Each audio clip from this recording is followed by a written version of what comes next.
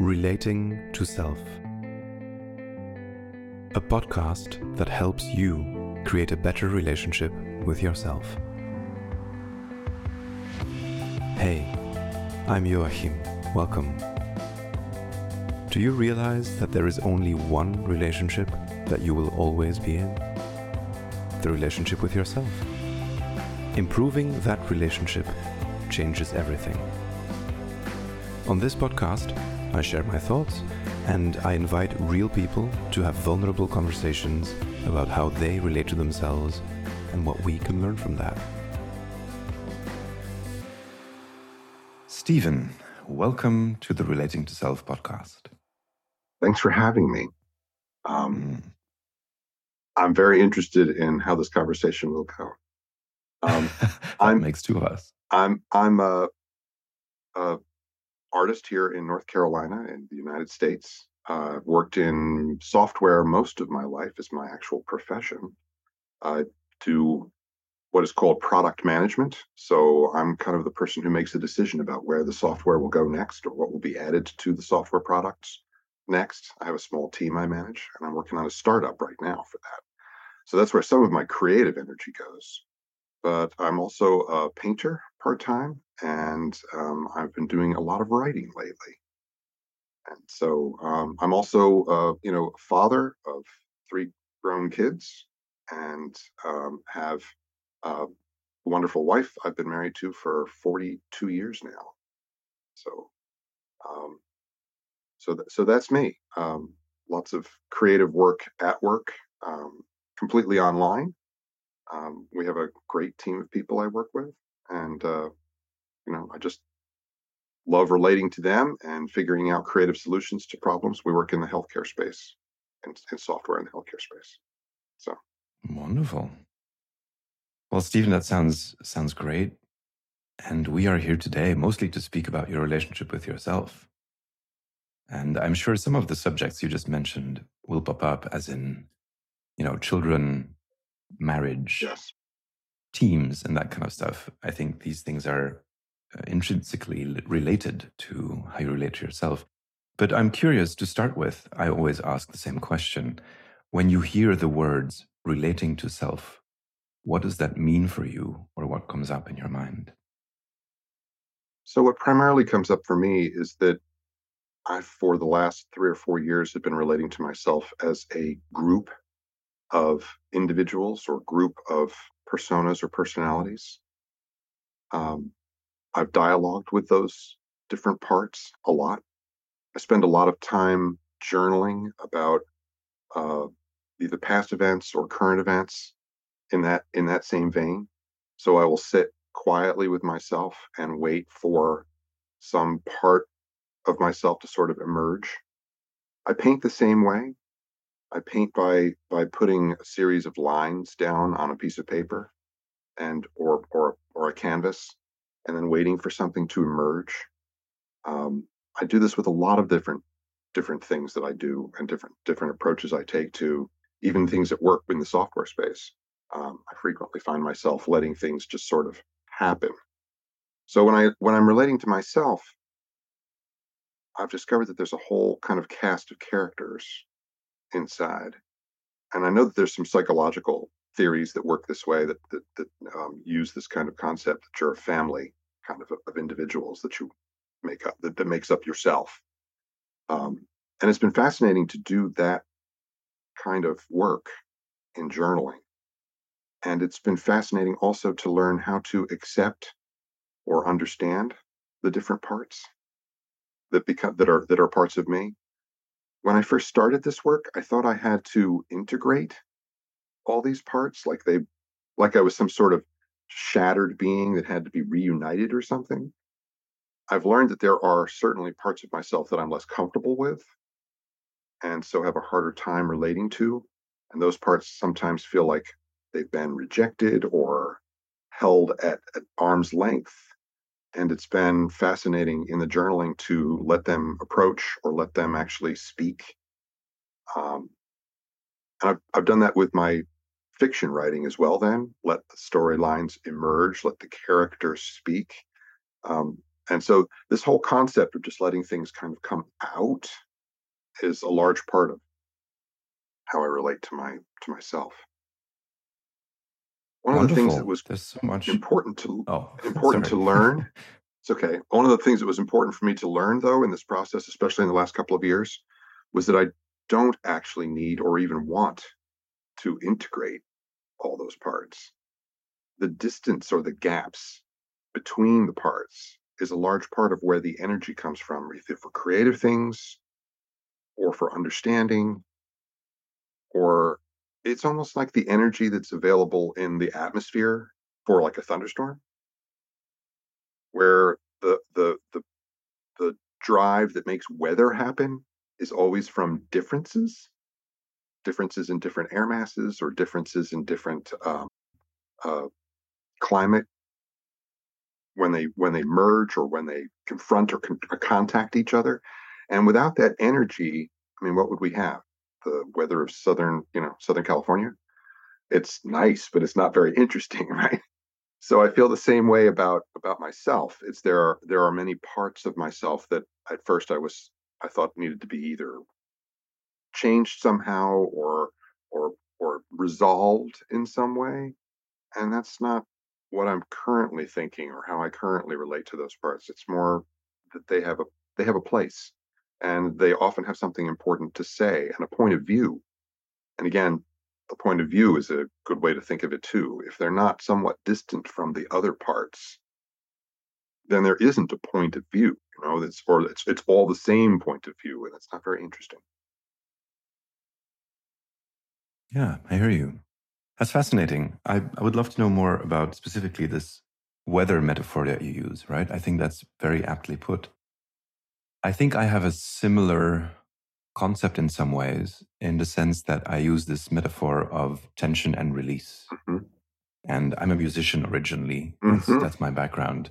So when thinking about music, what matters in music, why music works, or when something happens in music, it's always about creating tension and then releasing it. And what you mentioned as this kind of like confrontation of the different parts and the space between them as a creative drive feels similar. And I'm then curious to know if you actually maybe foster a certain distance between the parts. Like, is there a part of you that kind of wants to keep the parts a bit distant to Yes. be able to profit from that creative energy? Yes, there very much is. Um, one of the parts that emerged, and these parts eventually become distinct enough in the conversations that some of them actually acquire names and almost like full personas. Um, some of them I've even actually attempted to draw or paint. Um, so that's a fascinating idea, and I hadn't thought about it as tension and release. And now that you mention that, I'm going to be looking at and listening to my music differently as a result of that remark as well, because that made perfect sense to me as soon as you said it. Because that is what I feel when I'm listening to music. You can hear the tension building, and then you can hear it either being gently let go or explosively let go or whatever. But yes, that's amazing. Um, when I think about that in terms of the parts of myself, there's a part that emerges fairly often, or especially in the almost more fictional kind of journaling I do, that I refer to as the trickster, because he's he reminds me a lot of descriptions that of Hermes, the way Hermes is described by Robert Bly, as being someone who punctures pomposity and is not on a career path. That's another phrase he uses. He's not on a career path. He's busy trying to stir things up or point things out. Um, I used to dialogue with my own anxiety and anxieties, and we would play knuckle bones. The anxiety would sit in front of me.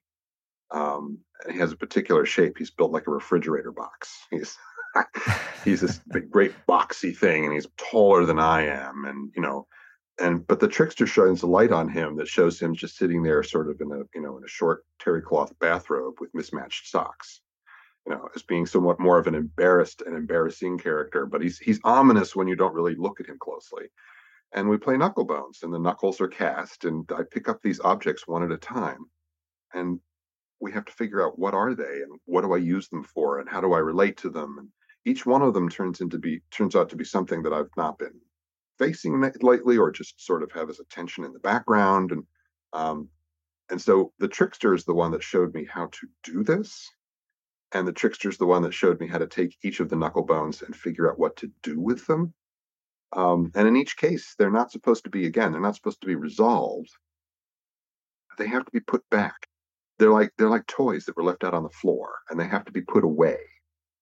So each one of them has to be looked at firmly enough to understand what it is, which usually dredges up and brings up emotions that I haven't really been directly thinking about.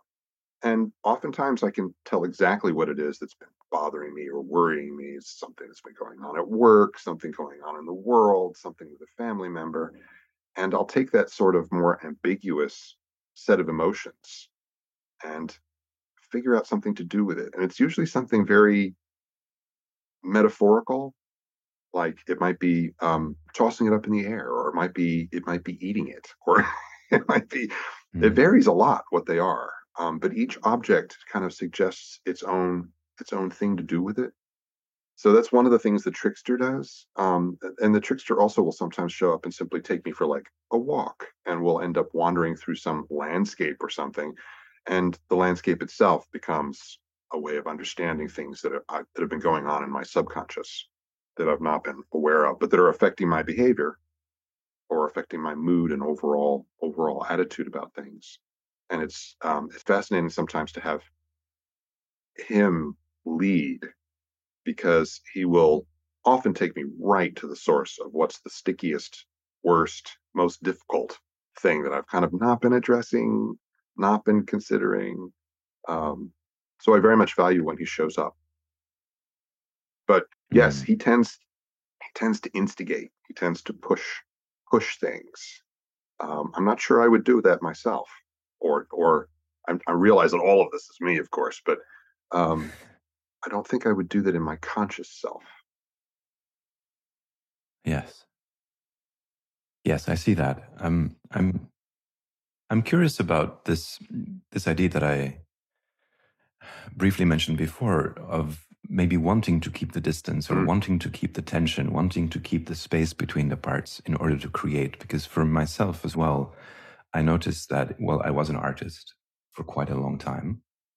And in many ways, I believe my artistic drive and the subject matter of my artistic practice came from my early life traumas. And I used that as a kind of way to transmute that, to kind of express it in the world, and through that kind of maybe find some kind of revolution.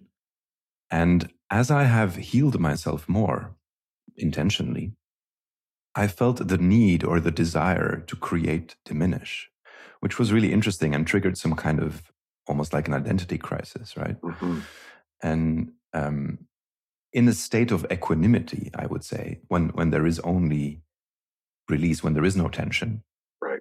um, maybe there is no need to create much. And so I'm really curious about your relationship to this idea of equanimity, and whether maybe you subconsciously reject it in order to be able to keep getting energy from that process of tension in yourself. The My experience is very similar in it, but kind of upside down to that. What has happened is the during the pandemic and a number of other things that have gone on here in the U.S. and politics and so forth, my anxiety and my just overall um, depression and anxiety both, which run in the family, got to a point where I needed some medical help with that and some treatment. And so I began taking a very mild serotonin related drug, and and I'm still on it actually now on a reduced dose of it. It's The effect of it has been to reduce the anxiety. And as a result of reducing the anxiety, I found that I had lost that as a motivator. It was kind of like jet fuel in a way, right? It was this very strong energy that I was experiencing very negatively, and had gotten to a place where my habits in terms of how to deal with it were negative enough that I was no longer actually able to manage it. And that's why I went on the drug for a while. And I'm still on it. and it's only been like 8 months, 8 months, 9 months. And during that time, it has been more difficult to create. It's also been more difficult for things to emerge in this process that I use.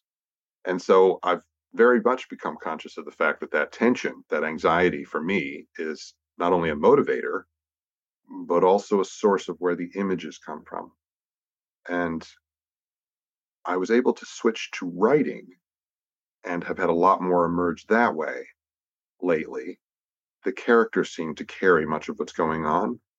But there too, I have found that the stories are more quiet, right? Mm. There is less of this tension. And so I've begun to realize that as I begin to taper off the drug on the other end of this intervention, right, which is meant mostly for me to reduce the anxiety to a place where I could develop a different set of habits, I could begin to interpret things coming in from the outside world differently without the same kind of knee-jerk reaction that I had built up over most of my life, actually.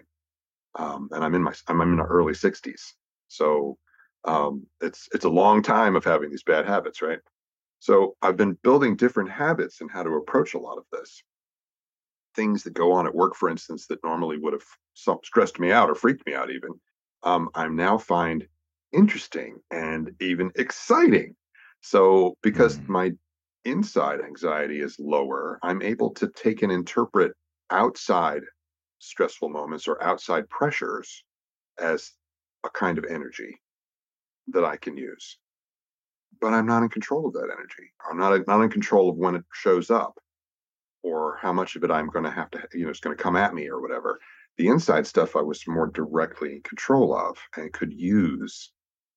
And so it's been very interesting. And I'm very curious to see as I come back down off the drug on the other side, how the anxiety or the inner emotion landscape starts to emerge again and the water level rises almost, if you like, how I relate to that emotionally.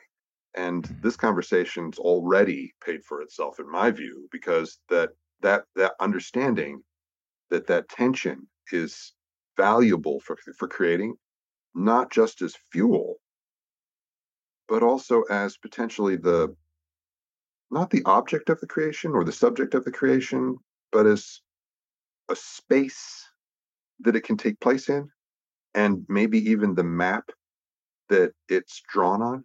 The that the tension is between the different landscape points or the distance that opens up between things in the landscape, and it's in that space that the dance can happen, the dialogue can happen, the images can emerge, etc. um, and so i've I have had this feeling that getting off the drug will be difficult, and I was knowing that I needed to navigate that space, that time, not necessarily looking forward to the transition itself. This conversation makes me think that the rough and tumble of that transition itself may even be something I can use if I can. It'll be almost like surfing a wave, right? If I can get up on the Mm. surfboard and stay on it. Oh, I love that. That's beautifully put. Yeah. Well, it's interesting. I've been reading this book called Existential Kink lately, and I'm still very much in the process of trying to figure out what that's about. But one of the concepts of the book is something like having is evidence of wanting. And I think this points at something that is like, there's no morality necessarily in having anxiety or not having anxiety, right? It's not about, oh, being anxious is bad. You should not do that. You Mm-hmm. should strive for equanimity. No, it's okay to be anxious. Maybe there is a part of you or parts of you, several parts of you who need that anxiety, who want that anxiety to be there in order to be able to do whatever it is that you want to do, right? Right. And so it's not about judging that. It's just about accepting the fact that, or maybe even celebrating the fact that, fuck, I love my anxiety because it enables so many things I want in my life. And that brings you to a very different kind of mindset then. And like you say, I think surfing that wave of the insight into that, I think is a very good way to put it. And this is like part two of an insight that I had from Helena. Helena mentioned something that had come up in one of her conversations with one of her friends. And actually, I was at a book party of hers online, and actually the friend was there, and he mentioned, I can't remember exactly how he put it. He does psychological work, so he's in that profession, and he mentioned something about accepting the parts of us that are difficult and harder to get along with, and that's the moment. That's almost 2 years ago, 2.5 years ago. That's the moment where I realized, wait, I'm not supposed to integrate all of this.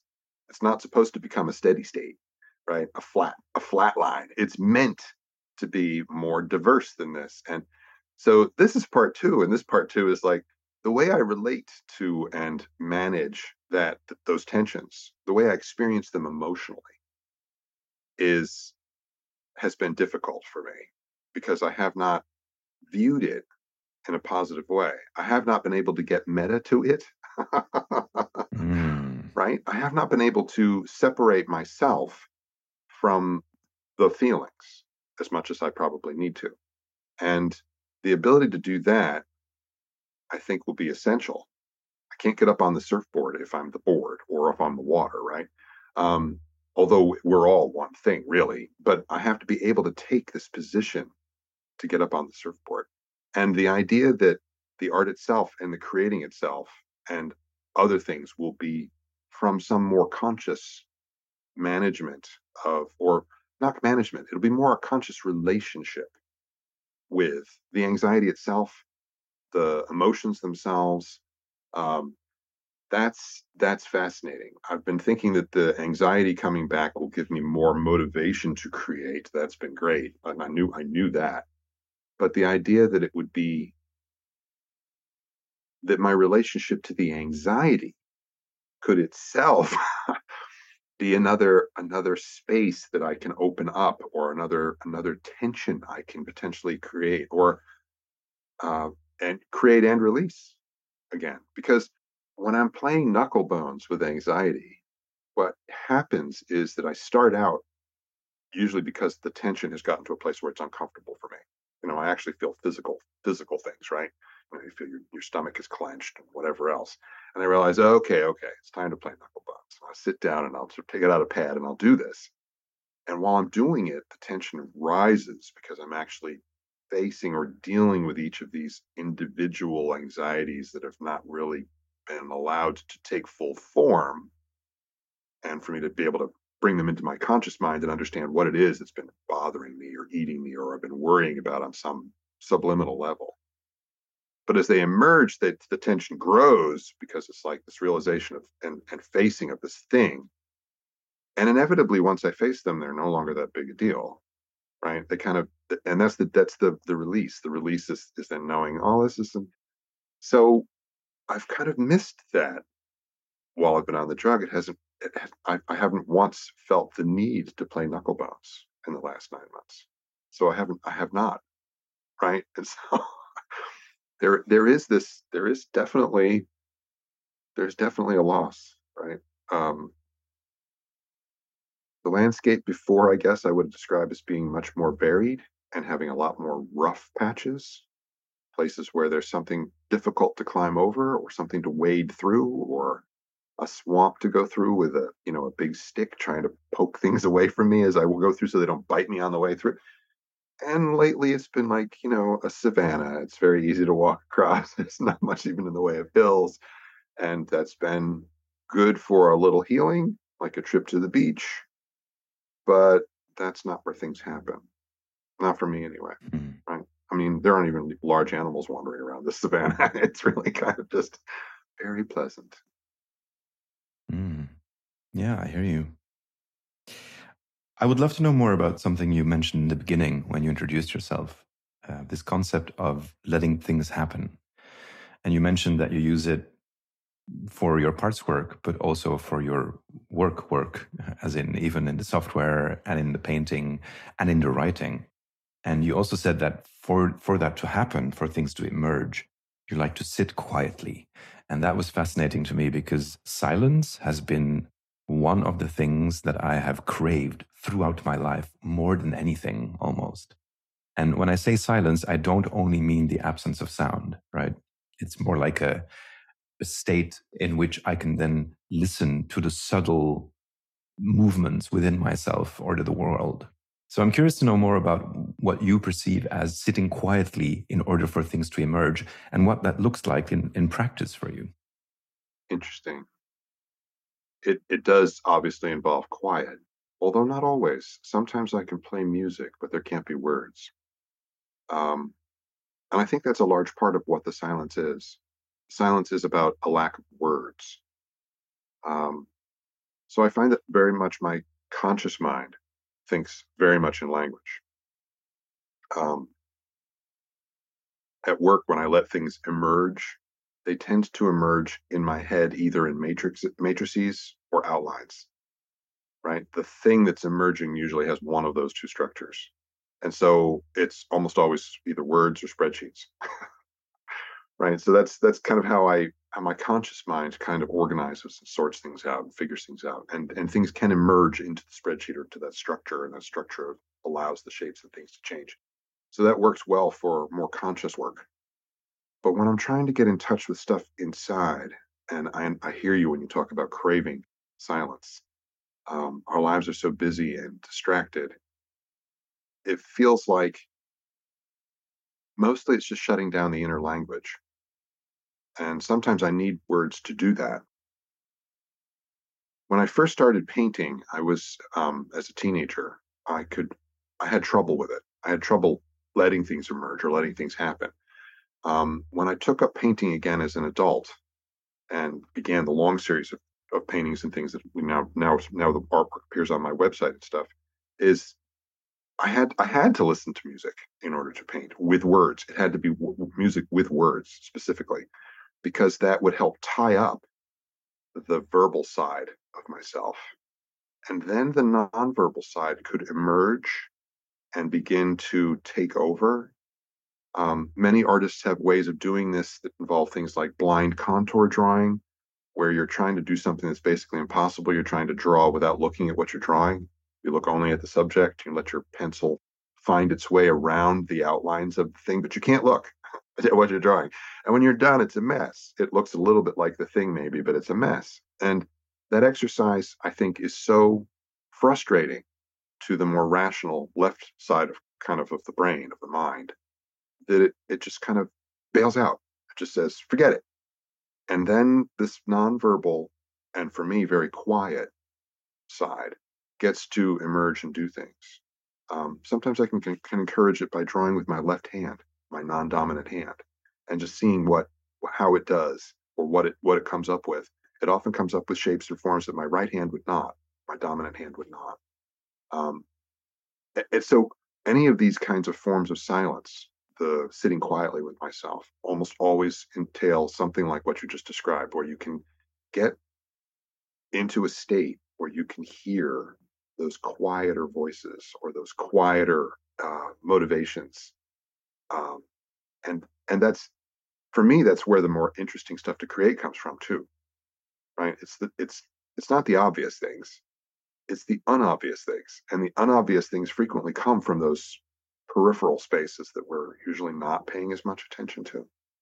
um, I feel like we don't really have edges as individuals, as beings. We kind of bleed off into the world around us, and the edge is really not anywhere near as well defined as we like to try desperately to make it. And the emerging comes from when you can let go of your more conscious, constant repetition to yourself of who you are, and you can let yourself be more amorphous and less hard edged. And that's when the things can come in from the outside. That's when the less known or the unknown things have a chance to step in, um, or at least step up, if nothing else. And it's that dialogue or those moments when something unique or original can emerge. And it only happens in the quiet. I feel like the noise is one way that we fend off the idea that we are not immortal, hard edged ourselves, etc. And sometimes I feel like really the only thing we actually own, maybe it's the only thing that's really us, is our point of view. That's it. We don't own our bodies. They will be that we don't have a lot of control of them much of the time, right? We don't own the space we live in. We don't own the things we think we own. They all can and will be taken from us. What do we actually own? We own the point of view, this moment in time that we live in, the things we noticed or didn't, the things we paid attention to or didn't, and then maybe some things that we created or made or left behind as a result of how we've managed or handled that. The things we did um, have echoes that remain outside of ourselves and affect others. If you're an artist and create a great work, those echoes can continue to reverberate from that work, maybe forever. Um, but that's really all we have. There isn't Mm. anything else. And um, making some peace with that has been extremely important to me. Um, and I'm not sure it's an easy thing to do when you're younger. I think you have to have been knocked around the block a few times before you realize that, the shape of the block and that the block is the block and whatever and begin to let go of a lot of notions about who you think you are, who you think you have to be, or and again, the quiet is where that happens the most. And that quiet, like you said, isn't necessarily about silence, but it is about letting go of certain channels or certain notions. Yeah, there's so many beautiful things in there that I would like to go deeper into. One thing that struck me specifically was you said something like, we don't really have edges, right? And I'm curious how that relates to you to the idea of then having boundaries. Because I've found Mm, in my life, in my healing process, the discovery of this idea of having healthy boundaries was very important. And I think I agree with you that we don't have edges. And I also believe that it's really important for us to assert our boundaries, yes. as in, like, helping us define who we are in the world and what it is that we can accept and what we can't. So I'm curious how that has been for you. And then specifically, I imagine in relationship to other people around you, especially because, well, you mentioned you've been married for 42 years, you have 3 children. I imagine those create situations that can be more difficult to assert healthy boundaries. And so, yeah, I would love to hear about your boundaries and how that relates to this idea of not having edges. So here we are again in another place where you're connecting a bunch of things for me that I had not connected before. Um, the idea of not having edges and then maintaining boundaries or a healthy push and shove basically between yourself and others, right? Where you can say no, or no, that's not something I can let you do with me or around me, whatever. I hadn't put those two together and thought about how they relate to each other. Um, and I very much understand how they relate, though, as soon as you ask the question. I just hadn't asked it before. To me, the idea that we don't have any boundaries is about the fact that the energies that are us and the energies that are the rest of the world that are not us, um, are not well defined. That there you can't really say that this thing that I'm feeling or whatever is me or not me, or it's out there, it's in here.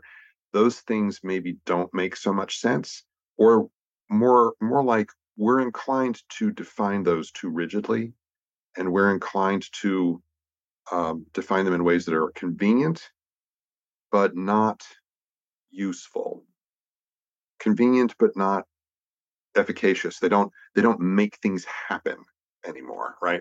I think what we're striving for actually is some kind of safety, and there really isn't any. So the ultimate safety is letting go of that idea and letting things kind of just happen, right? But as you point out, you don't want to just get pushed around by everybody else's movements and everybody else's desires and everybody else's needs. You have to figure out how to deal with that. And to me, that's not about the edges as much as it's about that point of view again, the center of yourself? Where is that? And how much space do you maintain around that center for your own work, your own thinking? And so it's not as much about boundaries, it's more to me about distance. Like I'm not trying to maintain an edge between me and someone else, but if they're pushing in on me and maybe even imposing in some way, they're too close. And I have to push my point of view is to push on their point of view and establish that you need to be a little further away, or I need more space between myself, my center, and your need or your center. And so it's more like that to me. It's how it feels than it does like a boundary. And it used to be, and I've defined it very much like you just did, as boundaries. And I have a line I have to maintain. You may not cross this line. Um, and I realize that I'm unhappy if I let people move that line. But that to me is the beginning of where I understand it better for myself. Moving the line means that I now feel smaller and more constrained if people are too close. And so it's more to me, it's more about the distance than it is about the boundary. Yeah, I hear that. It makes me think of this definition I read once of boundaries, which is something like the smallest possible space in which I can love both myself and you. Yeah. Yes. Yes. And the idea of personal space when you're having a conversation with someone, right? If you stand a little too close together, you Mhm. no longer can just relax and relate. You're wanting to step back a step, right? If you're the person who's uncomfortable with that definition, that boundary. And I think that's a really good definition. That makes a lot of sense. And it fits well with the idea of the distance again, too, because what it is, what's the distance I need between myself and you where I can see you clearly and I can simply relate to you without being tense because you're too close. I've let you step too close to me, or I've stepped too close to you and I need to step back because it works both ways. There Mm. are times when I think we're imposing or pushing on others, and it's actually bad for us because we have closed the distance in a way that's not healthy. The other person might be fine with it, but it's not good for us. And that's more a case where instead of them imposing or trying to push on our boundaries, we've shrunken something about ourselves in a way that we need to expand. And that would be, I guess, if speaking about boundaries, it would be a place where you need to push one of your own boundaries out, maybe acquire some more space around yourself. Yeah, I like that. It very much reminds me of the idea of taking full responsibility for your own experience. Yes. That, it's not always the other infringing on my boundaries. It's sometimes just me making the space around myself too small. And then Hmm. obviously I feel constrained, but it's kind of me doing that. So Hmm. I can take responsibility for that. So yeah, that resonates. That's beautiful. Stephen, I'd love to know a bit more still as we approach the end of this recording session. You mentioned journaling in the very beginning, right? Hmm. And I would love to know more about your journaling practice in concrete terms. I've found journaling to be a very powerful tool. Also, sometimes like a fickle mistress. Sometimes it Hmm. works, sometimes it doesn't. So I'm really curious about your relationship with journaling and what it has helped you achieve in your relationship with yourself. I have three very different forms of journaling that I use, and I don't use them in any kind of regimented way. I just understand when I need one or the other. Um, in college, I learned how to use a Jungian form of journaling that was developed by Ira Progoff. It's a form of depth journaling that's extremely structured and extremely difficult to practice in its fullness. There are workshops, 3-day workshops that are offered on just how to handle and manage this. You create all these different kind of logs that are logs with your dreaming and logs and dialogues with, and it gets very much into parts and parts management. It's not specifically about that, but the journal ends up structured that way. You end up journaling with parts of yourself. You end up journaling with your interior versions of people from your past, people in your life now. You end up journaling with your works, the things you are building and creating. So it's a very highly structured form. It has a one piece, though, called the stepping stones, where you simply sit in a kind of meditative, borderline state between waking and sleeping, and you let 12 moments from your life simply emerge onto the page. And then you put them just whatever order they come in, and then you put them in chronological order. And then you begin thinking through them. You almost run down through them and figure out which one of these feels hot to me. And then you journal and think about, dive into that moment in your life and try to remember in as much detail as you can. And again, you sit kind of in a quiet twilight space and let things come out of your memory and out of your subconscious about that moment. That's been very important type of journaling for me at certain points. I also have at times practiced Julia Cameron's morning pages, which is simply to write 3 longhand pages, no structure, every single morning at the same time every day, pretty much, before you start your day. That is powerful for undoing blocks, or for simply letting, if you're really stuck, because it's so completely unstructured, it's easy to start and do, but that discipline often also lets things shift in a way. It's good for, moving a log jam and pulling the blogs out in a way that you wouldn't ordinarily. And then the last is the kind of journaling I was talking about earlier, which is the deliberate journaling with my parts, where I sit down and actually, I stop and I get that quiet, same twilight space. And I basically say, I'm here. I'm listening. I would love to have a dialogue with someone or something. And I wait for some part of myself to step up. It might be a very shadowy part. It might be a small child. It might be the character that I call Dreams. It might be the character I refer to as the bird. It might be the trickster. It might be, I don't know. But I wait for them to show up. And then I kind of let them talk to me. And then the dialogue will begin from there. And sometimes those dialogues don't work. I can't get in that space. And other times it works very well. But I'll do any of those 3. The knuckle bones with anxiety, I guess, is yet another kind of form I use. One that the trickster showed me, like I said, and that's been very powerful for me too. But it's sort of it uses parts of the others and kind of puts it all together. So any of these will work for me. I do it in my drawing and painting. I can do the same thing there. I can just take a piece of paper and let my left hand find things, just let it draw, and then see what comes out. And those often surprise me.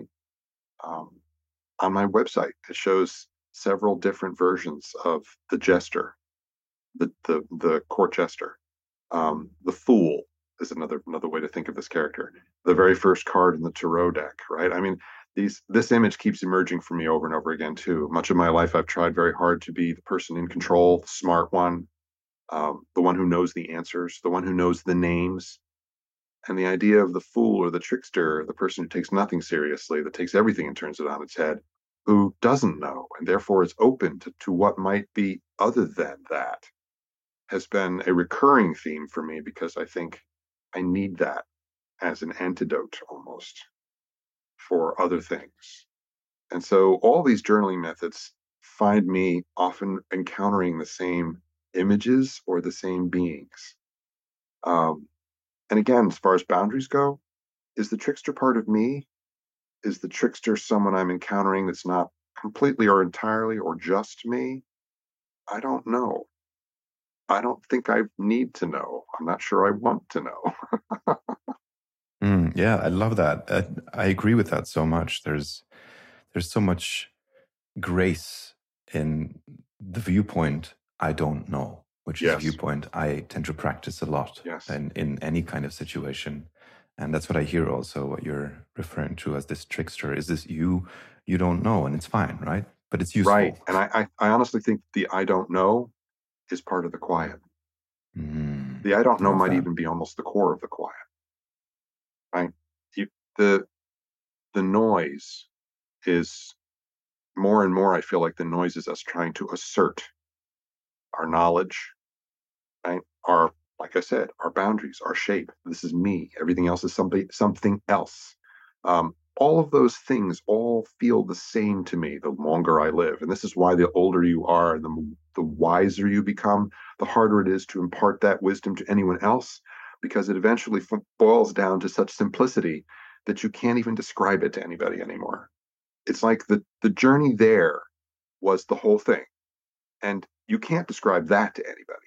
And where you end up at the end is like, it's so simple. It's like one pebble off the beach that has been smoothed to the point where how do you even describe this? And how do you describe its importance?